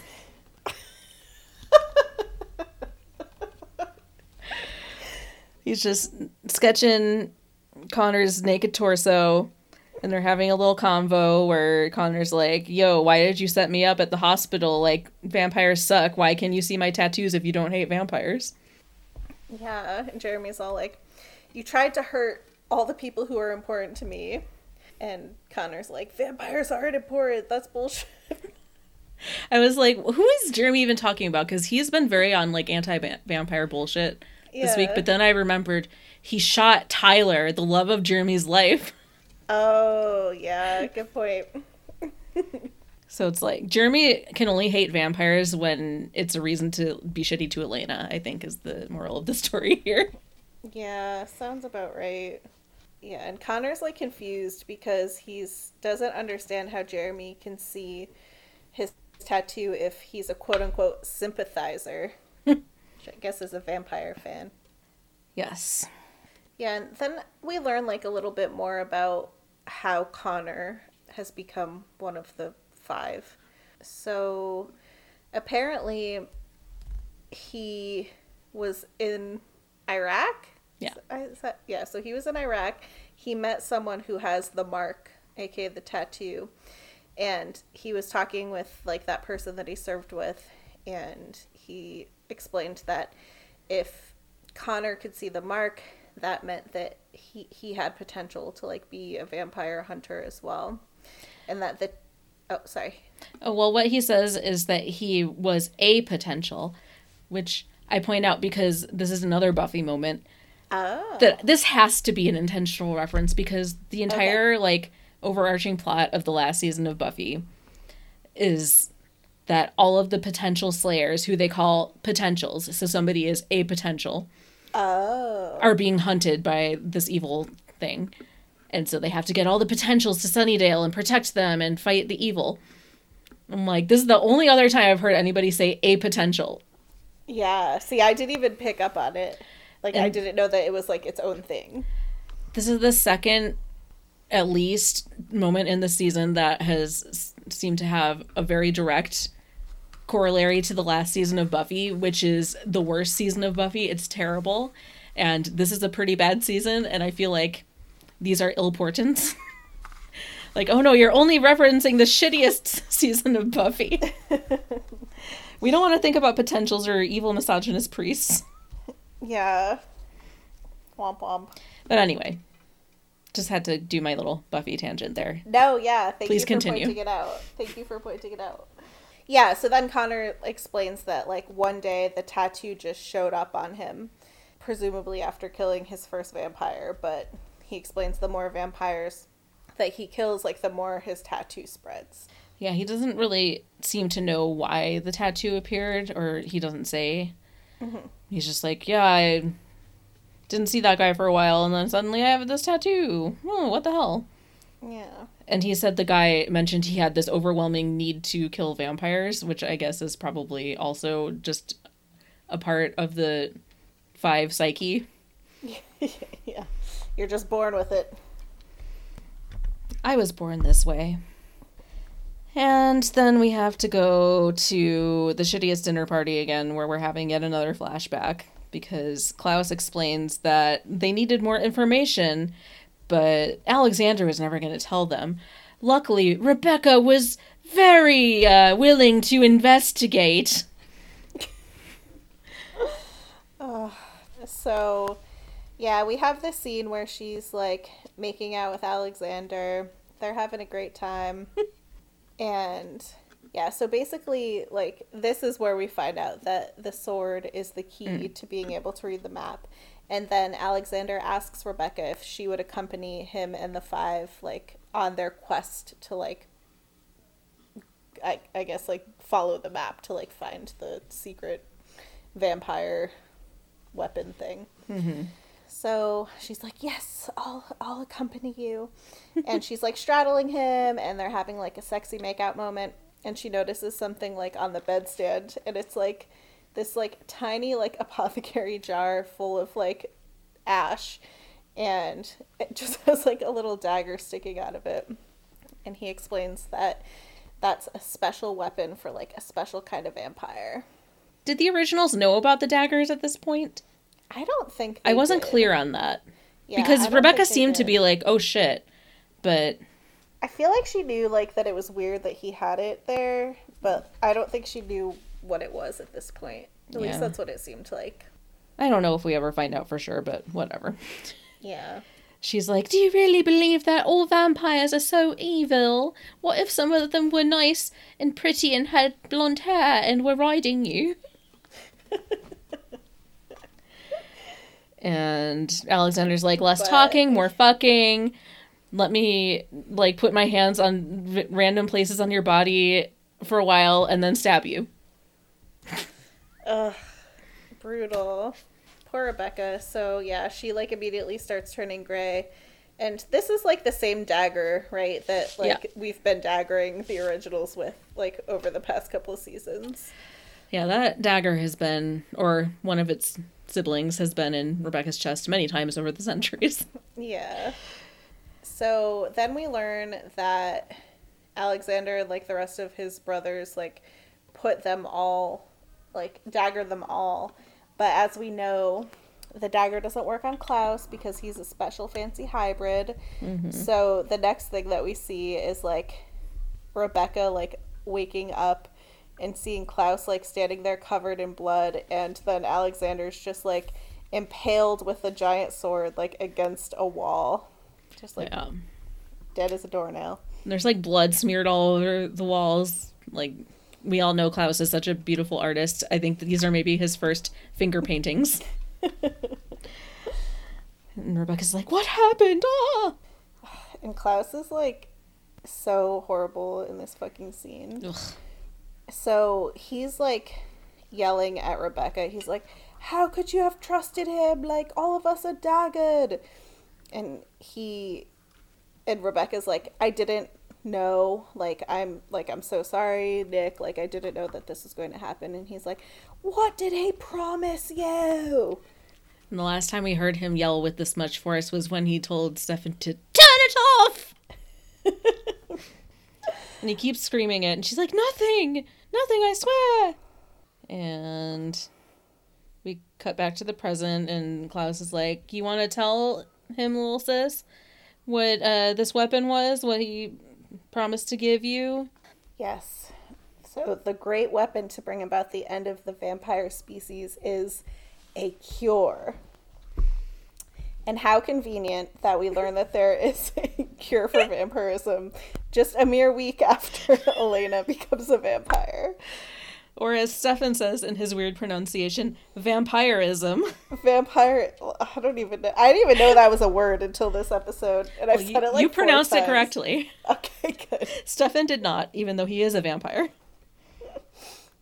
But it's like, oh yes, great timing. A cure. But Stefan says, there's no such thing. Somebody would have found it in the last 900 years or whatever. Right. So maybe this is where they explain that, like, they saw no hunters for, like, 900 years. And, like, this is the first time that they're back. Yeah. And then we get a lot more of Klaus yelling at Rebecca and calling her pathetic. And saying that she would tell the first person who told her she was pretty where the sword is. or like what the plan was if they let her be in on it. I don't even remember like the details. It's just Klaus being really shitty at Rebecca for a while. Yeah. And like it's just so sad, and I think we'll talk about it in Why Are Men, I'm sure. Yeah. But yeah, he's like totally berating her here. And Rebecca like stands up for herself a little bit here. She's like, listen, you only want the cure, or you only have Stefan here because you know that he wants the cure for Elena. And then once Elena's no longer a vampire, you could go back to like mass producing hybrids because you'll have access to her blood again. Mm-hmm. So Rebecca knows what's up. Yeah. And she's like, fuck that. By the way, shout out to Phil. At least I fared better than him. This is like such a random comment. I was just like, oh, right, Phil. Yeah. I don't know why they brought him up again. Just to remind us, I guess, that he was a character. That he ever existed. Yeah. And he's the one we should be calling pathetic. Like, come on. I know. But yeah, so then Stefan is like, all right, Klaus, like, what do you need me to do, like, to get, like, access to this cure? So Klaus pretty much is like, Stefan, so the fucking map is useless without the tool to decipher it. And Rebecca knows where it is. Klaus speaking in riddles like a sphinx again. Very much so. And he says that Rebecca would never tell him, but she will tell Stefan. It's like he's Harry Potter trying to get the real Horcrux memory from Slughorn. I don't know why that popped into my head. Maybe because it's September 1st, aka the Hogwarts Express Day. Hooray! And as always, when mentioning Harry Potter, I must mention that we do very much want J.K. Rowling to take the Hogwarts Express straight to hell, because she fucking sucks. She is the worst. And it's crushing every time I fucking think about it, because I love Harry Potter so much, and it, like, has tarnished it for me. Yeah. Anyway. It's Bonnie. It's Bonnie! So, I don't know if they left the party together or what, but she is now at the professor's office. Mm-hmm. And he's, like, going through his things, and he pulls out this, like, huge picture of Bonnie and Grams, as well as, like, an original Stephen King book. And I don't know, he names, like, a couple of random-ass things. I was so confused by this that I didn't even notice how hilariously large that photo was. It was like a black and white photo on like an 8x10 sheet of paper. Yeah. But he's like, oh, and a first edition Stephen King. Did you know that she liked Cujo? And then we keep getting multiple shots of this Cujo copy. And I was like, does Cujo have some kind of like connection to witchcraft, or is there some reason that we're talking about Cujo? Because all I know is it has something with a dog. So I like read the whole plot summary of Cujo, and I still have no idea why they talked about Cujo. Oh, yeah. There's probably no reason. They were like, what if Grams had this? It's layers. It's a great characterization of this long dead character. That crazy bitch Sheila, she loved rabid dogs. Oh my goodness. But yes, Bonnie's like, this is amazing. And she's looking at all these creepy things in the professor's office. And is like, you found all of these on your travels? Because apparently Professor Shane travels the world with a little one-man show where he shows off all the curiosities that he's unearthed. And then he makes some reference to himself being like Indiana Jones. And I'm like, fuck you. Get his name out of your mouth. Like, what year is it that people would pay to see, like, one dude's, like, fucking trunk of curiosities? Right? Like maybe in, like, 1114 or whatever the fuck, but not in 2011. Yeah. Take that shit back to 1110 AD in Italy. Yes. But then he, like, gets creepy, and he's like, so, Bonnie, do you, like, practice witchcraft? And she's like, I used to, but I lost control of myself, and there were consequences. And, like, then he says something so fucking creepy. He's like, well, there's other ways to do magic if you're interested. I'm a very open-minded person. And I was like, if this isn't every single, like, professor that's, like, ever hit on, like, an 18-year-old, then I don't know what the world is. Yeah, he says, I'm an open-minded guy who's seen a lot of things. I'm like, okay, so that's his Tinder profile. Yes. That he and his wife are looking for somebody to have a threesome with. Absolutely. Absolutely. It is so creepy. Like, everything in this conversation is so weird. Yeah. I have a very open mind. I mean, I guess in and of itself, like, that's not, like, a creepy thing to say, but, like, when he said it, I was like, ew, stop! Yeah, get away Please. from Bonnie. Yes, leave Bonnie alone. But he's like, I'm willing to share if you're interested. And she's like, oh, I love magic workarounds. Ugh, gosh. And as I said earlier, I find you hot. But luckily things don't go any farther there, and we leave that creepy conversation. And we go back to the party, where now they at the party having the best time. Yes. We see Damon dancing with a sexy lady and casually drinking from her. We see Elena also dancing with a sexy lady, and they look like they're going to be best friends forever, maybe also lovers. And Elena's just, like, smiling at her like, this isn't going to hurt a bit, don't worry. And she just drinks from her a little bit, and then they go back to dancing. Yeah. And they're wild and free and happy, and then she and Damon start dancing with each other and smearing blood all over their faces and licking it off their fingers. And I'm like, thank God this is a murder-themed party. Yeah. Or else people might be very confused. People would have questions. But luckily everybody is smeared in, well, blood or fake blood. We're not sure which. Why not both? Yes. But Bonnie has arrived back at the party very quickly. Having She a fled the judgmental creepy time. conversation. Yes. And she is like, what in the fuck is happening here? And she only walks in time to see that Elena and Damon are dancing. Like, she doesn't witness any of the blood drinking. She's just like, that's not your boyfriend, Elena. Yeah. Yeah, she's like, honestly, I feel like more concerned with her, like, riding up on Damon than she was with anything else. Yeah, but I called him Damon that time. you did. Congrats. Hooray. Cheers to me. But the second that Elena sees Bonnie, she's like, oh my God, what the fuck am I doing? And she freaks out and she has to leave. Yeah. Can't have any fun. Nope.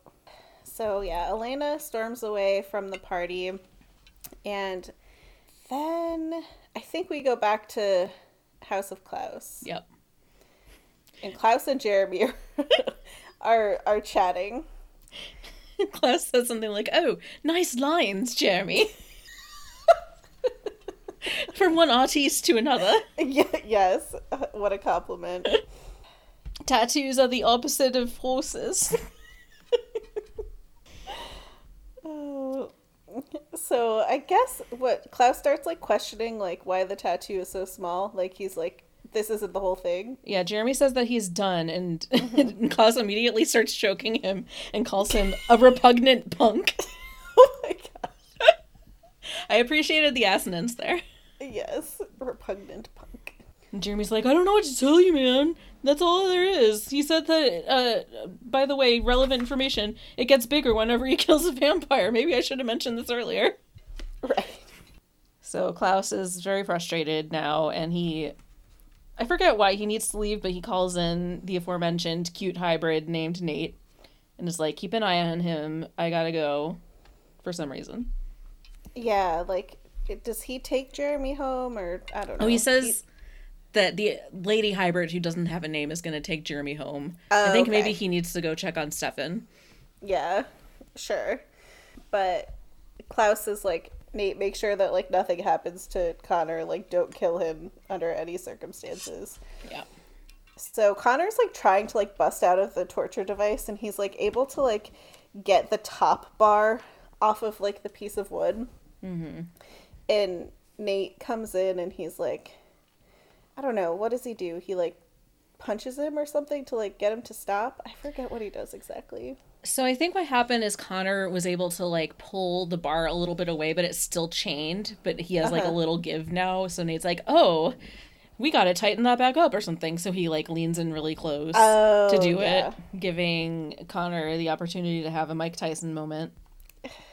Yeah, he bites his, like, bar earring off. And it's like, damn you, Nate. If only you weren't such a big My Chemical Romance fan, none of this would have happened. You'd still have your head. Spoilers. And Nate was like, oh, that fucking sucks. Like, you're a freak. You're lucky I can't kill you. Yeah. And we see, like, Connor, like, spit out, like, the earring. We're like, what's he gonna do with and this? he starts, like, with his mouth moving it up toward his hands. Like, oh, yes, he's going to use his mouth to pick this lock? Like, what? I don't understand how it helps. Yes, I know. It all happens off screen for a reason. Yes, because it makes no fucking sense. Yeah, so then we go back to outside of the frat house where Elena is, like, having a crisis of confidence. She actually says the words, "Who am I?" And I know that, like, in the scene, the way that she's styled and, like, her facial expressions, she really reminded me of Vicky at the Halloween party in season 1, like, the night she died. Because Vicky was dressed as a vampire, so, like, they had blood on their faces and, like, some kind of high collar costume, and, like, their hair was similar. And I was like, whoa, Vicky vibes. They were both baby vampires who were losing control. Did they do that on purpose, or if they did, good job. Yeah, maybe they did. I would like to think that they did. Yeah, R.I.P. girl. So she says, "Who am I?" And I say, "Vicky." Poor Elena. And she's like, I should be here with Stefan, not him. Because she's talking to Bonnie. I think Damon is, like, still inside. Yeah. Yeah. And Bonnie says something like, Damon always makes everything that he wants sound like a good idea somehow. I'm like, that's a really weird thing to say, but sure. Yeah. Yeah.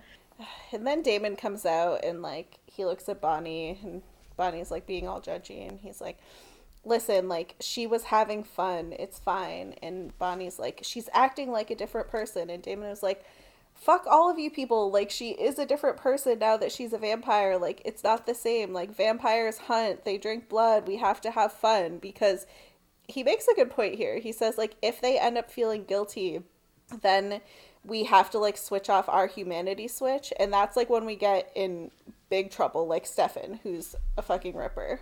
Yeah. And if you can have fun with it, then you can stop yourself from going too far. Yeah. And everybody, of course, as we keep saying, is so worried about Elena potentially turning off her humanity. Because she's the most sensitive person in the world, the most compassionate. She only knows love. And yeah, I agree with you. Like, Damon is making sense. And obviously we don't want, like, people to murder other people, even on this show, but the ship has sailed. Elena is a vampire. She's got to do fucking something. And for some reason, she can't do any of the, like, vegetarian vampire methods. So what the fuck else is she supposed to do? Starve? Right. I know. But Bonnie is judging her, and she's judging herself because she keeps hearing from Stefan and from, like, Bonnie and probably Jeremy, like, you can't be like other vampires, like, you have to be a good vampire, and this is the only way to be a good vampire. Yeah. It's dumb. It is so dumb. It really is. And speaking of dumb and upsetting, now we go back to the Salvatore boarding house for a nice scene between Stefan and Rebecca again.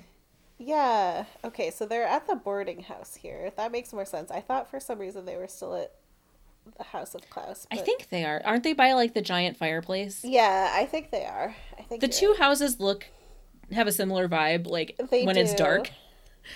But... No, I totally think you're right. I was just like, why is Rebecca, like, still hanging out, like, at the house, like, after she left? But yeah, so they're having a bit of a heart-to-heart here. So Rebecca, like, starts off the conversation by saying, like, I, like, wanted the cure to vampirism because I was in love with Alexander and I wanted to, like, live a life with him. And she asked Stefan, like, would you take it? Yeah, and we get more of this stuff where Rebecca's like, I am jealous of the love that you and Elena have. Like, I wish I had that. I thought I had it with Alexander. We were going to get married at this church called whatever. It will become relevant later. And yeah, Stefan's like, if I could grow old with Elena and have kids and blah, blah, blah, and we die together, yeah, I'd take the cure. And he says something like about being buried together, which I didn't realize until the second time. He's like trying to get her thinking about like burying bodies. Oh. Yeah, dropping hints. And Rebecca's like, speaking of graves, can you believe that even after what he did to me, I buried Alexander at the place where we were to be wed? Rebecca. But she immediately realizes that she fucked up. She's like, oh, fuck. That's what you wanted to know. You were tricking me, you asshole. Yeah.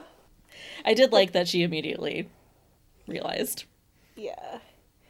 I just feel like this scene was like a little weird. I didn't know like exactly what like Stefan was like trying to do until like she spilled the beans. It was like already too late. I don't know. It was weird. Yeah. I hated it the whole time. Yeah. And then it's revealed that Klaus has been waiting in the shadows, of course, this whole time, emerging once again after overhearing Rebecca have an upsetting conversation with a white man. Yeah. And he has not nice things to say. I didn't even write like any of the specific things he said this time because it was all the same shit, like, you're pathetic. Yeah. You just hand your heart to people over and over, blah, blah, blah. And yeah, it's the same old. And Rebecca is like, yes, so go ahead and laugh at the girl who loves too easily. She like goes on like this like speech about herself. But then she burns Klaus. She's like, at least I know how to love. Nobody tells stories about the man who can't love. Oh, yes, that's right. And he reveals that he has the dagger now. And she's like, oh, fuck my life. And she tries to zoom away, but Stefan blocks her. Damn, Fucking Stefan. I know. And then, like, Klaus starts shedding one single tear, like, as he's, like, daggering Rebecca. And it's like, why do you feel guilty? Or are your feelings just hurt from the truth bomb that she just laid down? He's just always on the verge of tears in his heart, I think. Yeah. He's such an emo guy. But he daggers Rebecca and then makes awkward eye contact with Stefan. And he says he has a plane on standby. And he's going to go find the sword because Rebecca said exactly where it was because it was buried with Alex. Yeah. And he says, so you stay here. Nobody else can know about our cool plan or about the cure. You got to compel Jeremy to forget. And then he has this really weird line like, some secrets are stronger than family. What does that mean? As I've always said. As I've always said, secrets are stronger than family. Horses are the opposite of people. Yes. He's going to go to a great city and find the genuine beauty of the cure to vampirism. Yes. How quickly Stefan got back into the fold with Klaus. Fuck that guy. I know. There's some point where Klaus is like, oh, it might be a deal with the devil, but I know you can't resist if it can help Elena. It's like the one thing that could make him team with Klaus again. I guess, like, that is why he's doing it. It just seems a little fishy to me. I don't know. Like, it's not going to end well. Yeah. I don't like it. Yeah. But now Stefan has a secret. Mm-hmm. And Damon has arrived on the front porch with Elena. Always having these emotional conversations on her front porch. Right? And yeah, I think Elena's like trying to like explain away like what was happening at the party, like between her and Damon and like all of like the blood and everything. And she's like, things got like a little too heated. I really like don't want to be like you, Damon.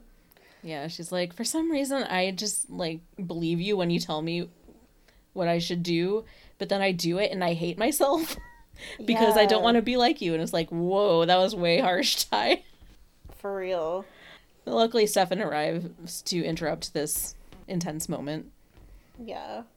And Damon's like, oh, any news on the vampire hunter? And Stefan's like, nope, nothing to see here. Nothing new is happening. Today was a bust. And Damon's like, all right, well, I'm out of here. She's all yours, referring to Elena. Yeah. Yeah, and she, like, confesses to Stefan. She's like, shit was awful. Like, I got caught up, like, drinking all the blood. Like, I don't want to be like this. I'm, like, feeling things that I never want to feel. Like, I don't want it to get easier to, like, be a vampire. So she's really like spiraling and feels like great shame about her behavior at the party, which I didn't think was that bad. It was not. Yeah. She didn't kill anybody. Like, the only thing she should be ashamed of is something she's not even thinking about, which is the whole roofie situation. Right? I know. But she's really hitting the point that she can't live like this. She doesn't think that she can survive, so that Stefan feels, like, validated in his recent decisions. Exactly. Like, the only way to save Elena is to cure her. It fits perfect. What great timing. Definitely motivating Stefan to continue on. Mm-hmm. But we gotta now have just one last pair of scenes, both of which, well, I guess it's one cliffhanger in 2 scenes. Back at the house of Klaus, Nate is, like, leaving a message for Klaus or something, like, oh yeah, I think you gotta send a couple other hybrids for this guy, just to be safe. And he turns his back to Connor because he is cute, but he is dumb. Mm-hmm. And Connor has used his own earring to get out of his chains somehow. And he uses said chains to garrote him so hard that his head pops off. Oh my god. It was gross. Yes. And then we see a very dramatic shot of his tattoo growing a whole new section that's like a pentagram surrounded by snakes or something. Right. And we think that that's going to be the end. But then, like, it pans away from that portion of Connor's tattoo into, like, a picture of the same thing, like, on a wall.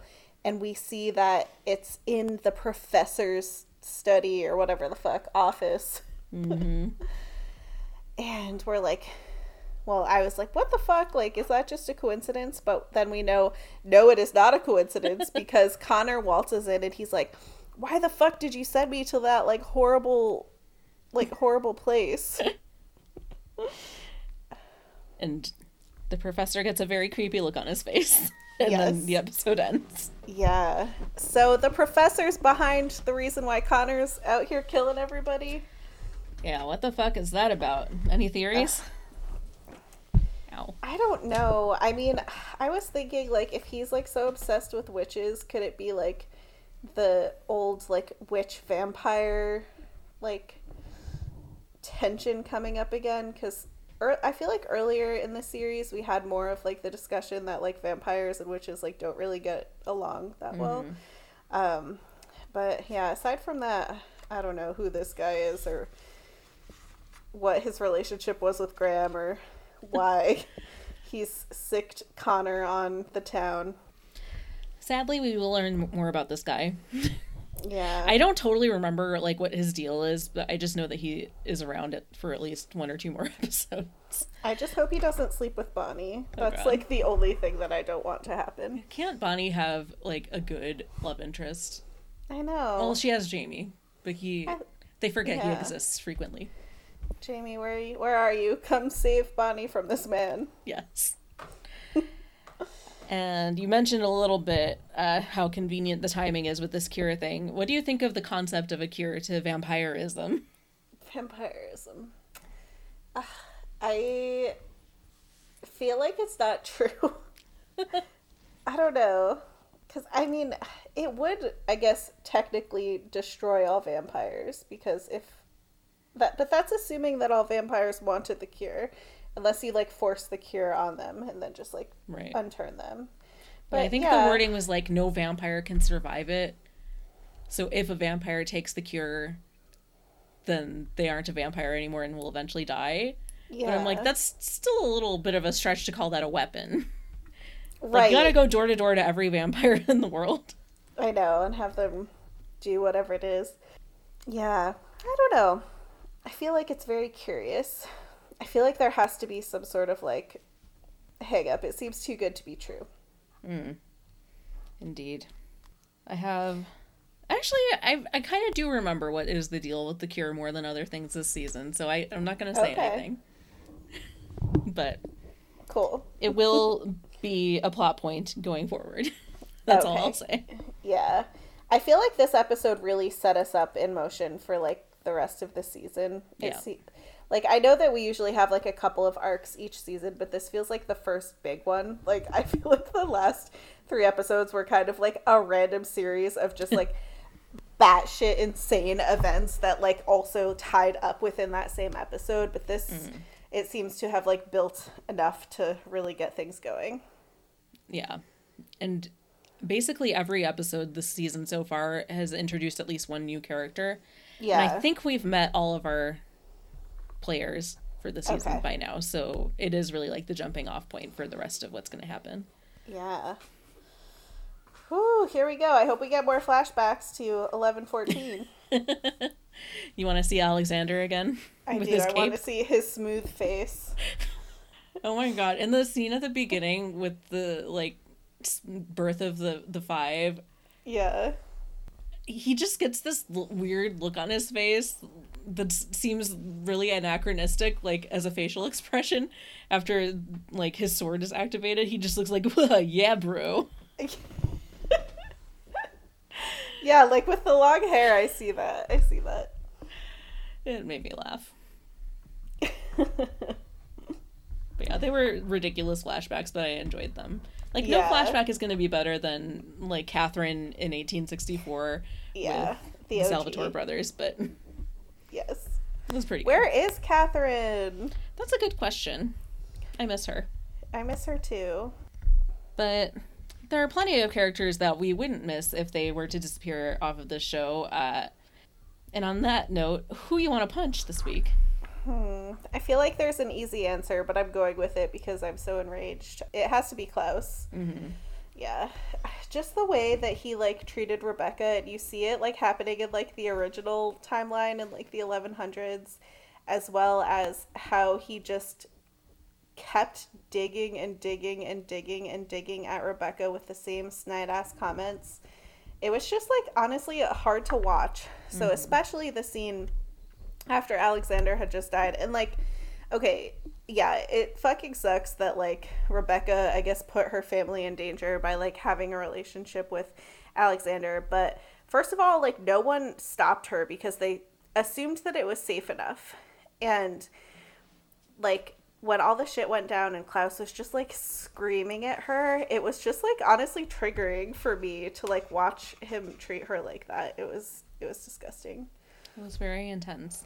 It was. And then just knowing that for centuries, literally after that, Rebecca kept standing by his side, like, through everything. Yeah. And, like, I feel like in the past episodes, we've definitely seen and, like, heard the characters say that, you know, Rebecca is, like, kind of, like, desperate for attention and love, but, like, not as bad as it was, like, this episode. Like, he just kept repeating it and talking about how, like, stupid Rebecca was to hand her heart over to, like, any man that called her pretty, like, all this horrible shit. So I want to give Klaus a huge punch. Definitely. Who are you gonna punch this week?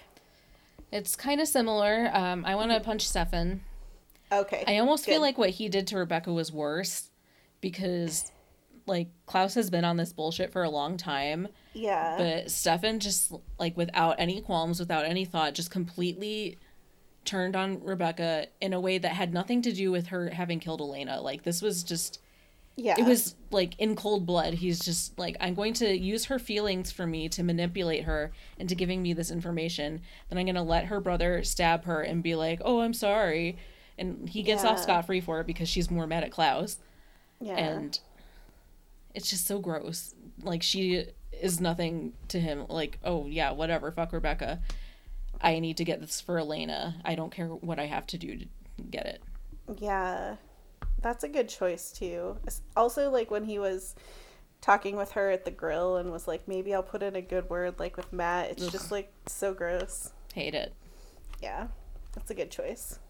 I feel like there were many punchable people this episode. Yeah, I mean, we could have always punched Professor Shane just for his vibes. Yep. Yeah, bad vibes. Creepy come on lines.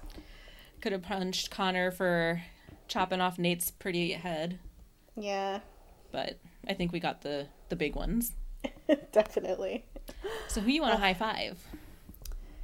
So I feel like this is a weird choice, but I'm going for it. So I keep flip-flopping between Team Stefan and Team Damon, just as I keep mixing up their names every time that I try to talk about this damn show. But I want to high five Damon. I feel like, okay, he's like kind of a pain in the ass, a little bit gross in this episode, but I feel like he's the only person that's like letting Elena be what and who she needs to be. And I feel like a lot of the guilt that Elena had in the second part, or like at the end of the episode, came from like shame from Bonnie's reaction, and not necessarily how she would have felt had she not had like the judgment from Bonnie.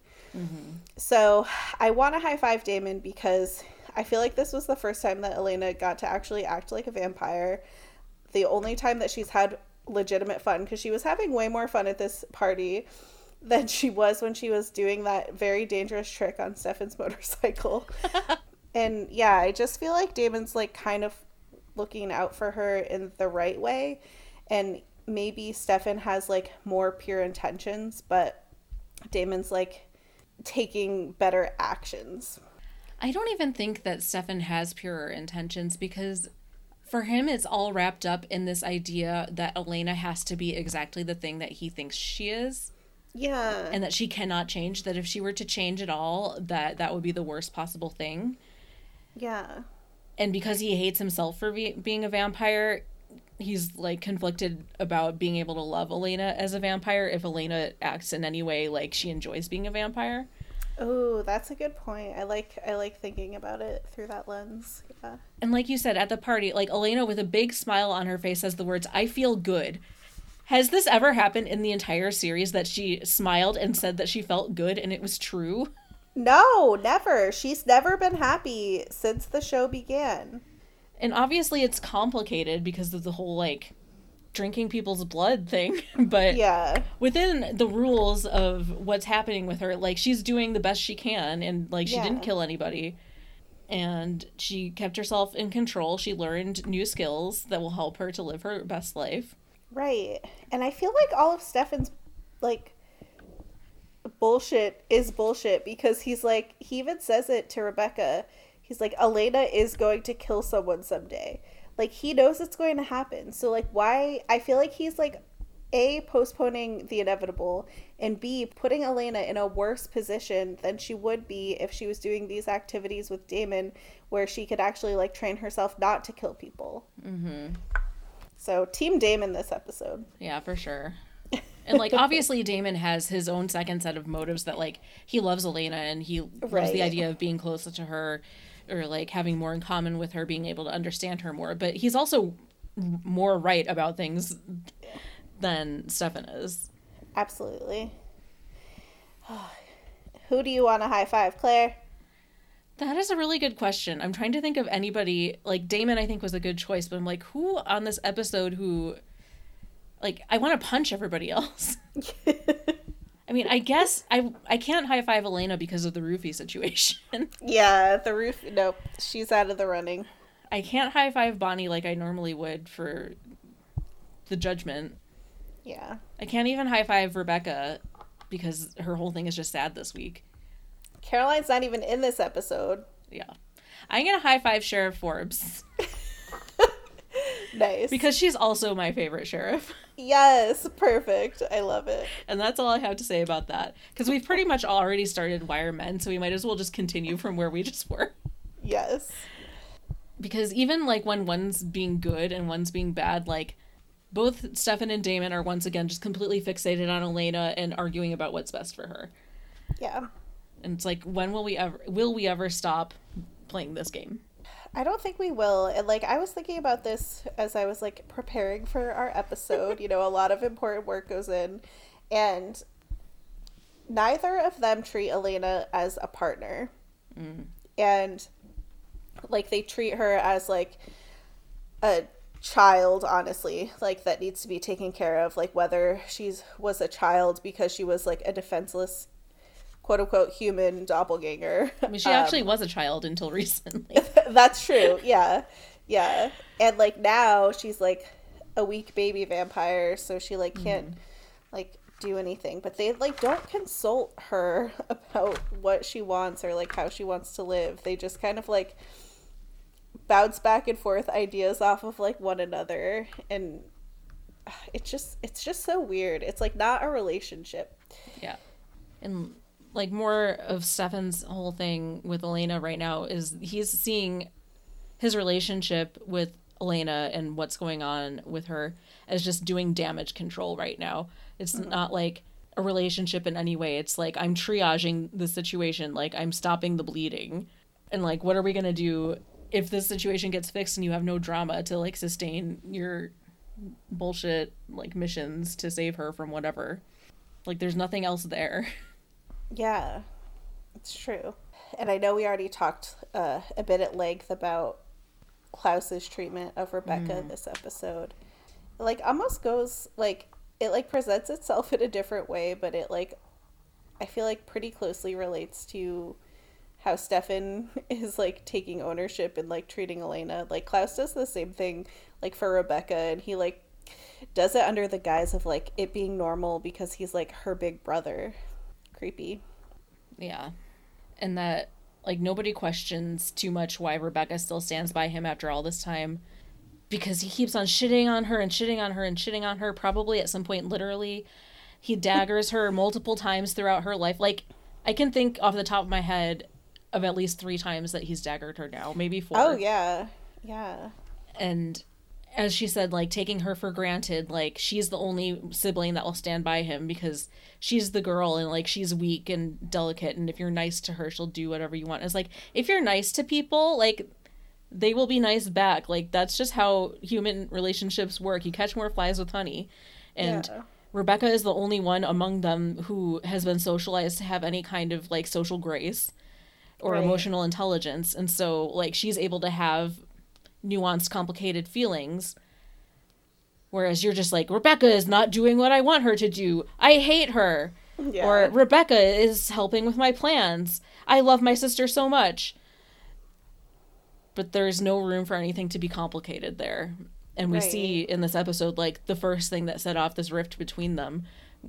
And as you said, like he was palling around with Alex too. Like he thought it was fine, and he even like alludes to the fact that like they sent Rebecca in to investigate in his pants, and it's like because it didn't work out the way he wanted, like that has to be Rebecca's fault now. And because there's the added layer of like she was having sex with a guy, like that makes her dirty and stupid, and like solely we have to shame her. And like obviously Rebecca has issues, and it's not like some of the stuff that he says to her is not totally wrong in like the facts of it, that yes, she does have a tendency to undervalue herself and take a lot of bad treatment because she wants love, but it's like not necessarily a bad thing to want love. And why she is willing to take such bad treatment is because that's what she's learned from her family relationships. Like this is what you've given to her, and she just wants you to love her like she loves you. And she looks for that in her romantic relationships. But she keeps on finding men who use her and mistreat her, and it's not her fault. No, she needs a lot of therapy. But, like, this is what happens. Like, you date people who, like, you learn the model for relationships through the relationships with the people you grew up with, like your parents and your family. It's like, what did she learn from Michael? Like, what did she learn from Klaus? Nothing good. I hate it. I love Rebecca, and this show and all the characters on it constantly just like fuck her over. Yeah. I feel like she's the most downtrodden character like that we've had. Yeah. She's like, what other shit can we heap on Rebecca's plate today? She never gets to be happy. Because she's not like the main character, and because she's sometimes positioned as a villain, like we don't have to have her have victories or nice things. Right. And now Matt gets this damn truck scot-free. I mean, she did kind of owe him a truck. I don't have a problem with that. Yeah, I just felt like, I don't know, maybe Rebecca could have gotten like a Matt hang out of it or something. I don't know. Yeah. I don't understand why she likes Matt, but, you know, to each their own. And now the world has one more quarterback. Is he still a quarterback? Because I have not seen I haven't seen anybody play football in a while. Yeah. I don't know. He's a quarterback in his heart. And, of course, we talked about the roofying Lord. at length, but just toxic and scary. It's just like such a party. Casual background point.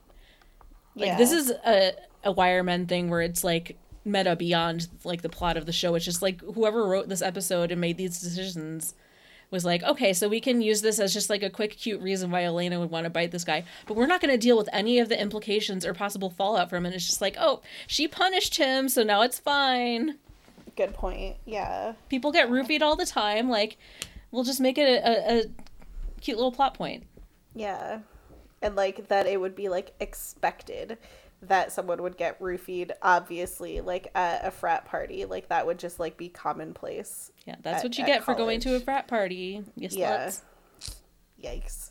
Ugh, there was so much to hate about men in this episode. Like, we haven't even touched on like the whole creepy vibe of Professor Shane, which oh my god. Yeah. I feel like speaks for itself pretty much. It does. It's like the combination of like weird power dynamics, inappropriate relationships with the people that you're teaching, his presence at the party, the combination of all of those things are just like red flag after red flag after red flag. Mm-hmm. And now we know he's bad because he sent Connor into Mystic Falls to fuck shit up. Yep.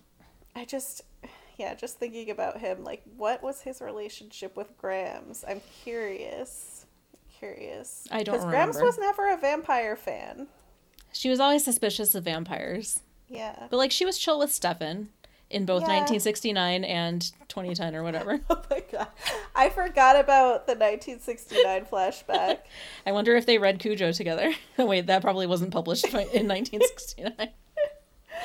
I really want to make, like, a timeline with, like, picture. I'm sure this exists online, but I don't want to Google it because I'll get a spoiler. But I just want like a timeline of like all the flashbacks and like everyone's like outfit from that year. Yes, a wig chart. Wigs over time. Oh my god. I feel like there's probably more to say about Wireman in this episode, but I can't deal with it anymore. I'm tired of talking about it for now. I'm tired in general. Yeah. So let's move on to something fun. Who should have done it? You should go first. I feel like I've gone first on all the segments. All right. Well, you make your choice. Absolutely 100% say Klaus and Jeremy. Oh, okay. Because they bonded over their artistry, and nice Klaus lines. complimented Jeremy's lines, and I just feel like if it hadn't taken the turn like, oh, I can't see any more of the tattoo, it was like he was leaning over Jeremy's shoulder, looking at his art and complimenting it. I could see a scenario where Jeremy finishes the drawing and he's like, oh, nice. We'll wait for Stefan to talk about this. Meanwhile, can I show you some of my drawings of various creatures? Like, yes. Here's a horse. Here's another horse. Here's my father murdering a horse with a sword. Here's the great city of Constantinople. Genuine beauty. And he just turns and looks into Jeremy's eyes and says, genuine beauty.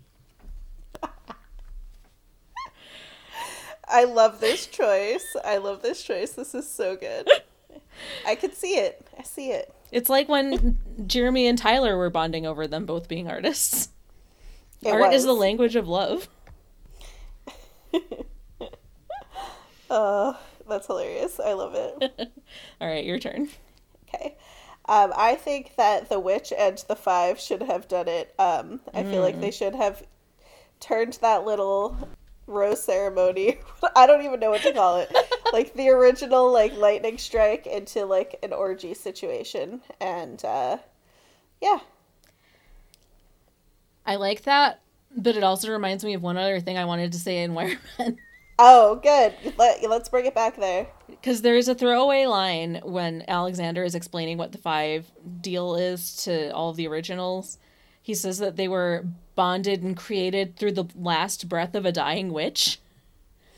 Oh. So the implication is that the witch in the beginning, like, gave her life to create the five. And it's like, of course. Oh, no. This black woman died so that these five white guys could go murdering people all over the place. Like, what the fuck, Vampire Diaries? I did not pick up on that. Ugh. I feel like I should change my choice now. I don't know. You can just say to the that 5. you wish that she had lived and they had had an orgy. Sure. There we go. Yeah. And now this time I actually did write down a favorite quote for our new-ish segment. Oh, good. I did too, but I almost forgot about it. Would you like to go first? Sure. So, I liked this line because it's just, like, kind of one of those, like, funny throwaway Damon lines. It was when they were in the classroom, and Elena's like, what if I'm a ripper, Damon? And he's like, you're not. And she's like, well, what if I am? And he's like, all right, well, let's just pick someone and we'll find out. I just, like we talked about, I feel like that, like, attitude is what Elena needs, like, to become a vampire, and it just made me laugh. I like it. What was your favorite line? Mine was also a Damon line from, I think, the scene after that. When Elena fails to drink the blonde because of the little sister. Damon says, everybody is somebody's uncle or father or camp counselor or Bible study teacher. I was like, and if you're a Lark Saltzman, you might be all 4. Or like Uncle Father John. Like, right. Sometimes you're more than one. I have to give an honorable mention to Sheriff Liz Forbes, my favorite sheriff. That was good. But I feel like I always pick a line about Sheriff Forbes or Mayor Carol Lockwood, so I didn't want to pick that one either. Because they're both just treasure troves of comedy. They really are. They're the true comic relief in this show. I really wish they had a spin-off or like a prequel. Me too. Do you think that the writers know that Sheriff Forbes and Carol Lockwood are hilarious? I don't know. If you are a writer, or if you were a writer for the Vampire Diaries, please contact us if for some reason you're listening to this podcast and not getting really mad at us for always shaming you. Please give us this insider information. Yes. We love you for creating the show, even though sometimes we think you fuck up. Yes, we do love the show. We do love the show. Yes. And man, this is a really good week for Damon. He got a high 5 and both our favorite quotes. Wow, he did. Way to go, Damon. So I guess that takes us to the end of the episode, unless you had anything else to say.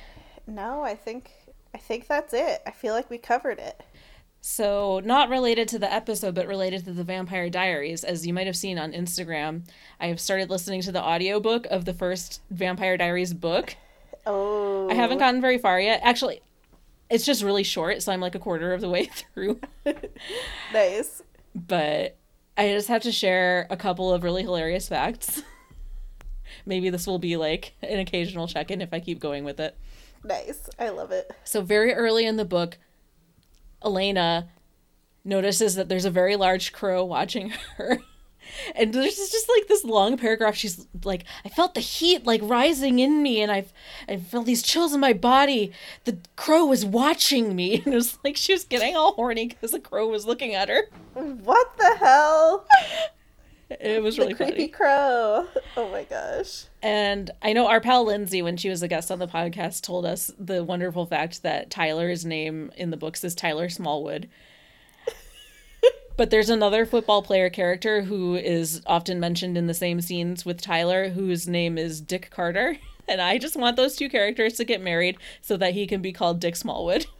Yes. Perfect. So as I get further into this journey, I'll share more hilarious facts about the books, but it's already ridiculous. Awesome. I can't wait. Thank you for dropping that creepy crow information. I was so excited that there was a creepy crow in the book. Yes, the creepy crows never come around anymore. Caw. Ah. So, if you would like to contact us about anything, you can Mystic follow us on Twitter at the VD Diaries or Facebook at the Vampire Diaries Diaries. You could also find us on Instagram at the_VD_Diaries_podcast. Or if you'd like to send us a detailed email on men's grooming habits in ancient Europe, you could email us at thevddiaries@gmail.com. Yes, please do. Since our last recording, we've gotten messages from listeners in Italy and Mexico, so I'd like to shout them out. I confirmed very important information that in Italy they do eat a lot of homemade mozzarella. What's it? And I asked our listener Hilda in Mexico if she could give us a Spanish translation of Why Are Men. She said an example, if we wanted to say, why are men so rude, we could say, porque los hombres son tan groseros. And I love that because groseros means rude, but it sounds like gross, so it's the perfect word for men. Yes. So thank you, Hilda. Thank you, Hilda. Love that. And if you want to share any fun stuff with us like that, please reach out. We'd love hearing from you. You can also rate us and review us on iTunes. We've passed the 100 mark of ratings on iTunes, which I found very exciting. Wow, that is exciting. So thank you to all of you. Thank you, Mystic followers. Yes, we love you. You're all over the world, which is so cool. And just as a last piece of parting advice, I just gotta say, if you find yourself at a frat party and somebody is smearing blood all over their face and licking it off their fingers, it might be time to leave. Good tip. He's a ripper! Mozzarella.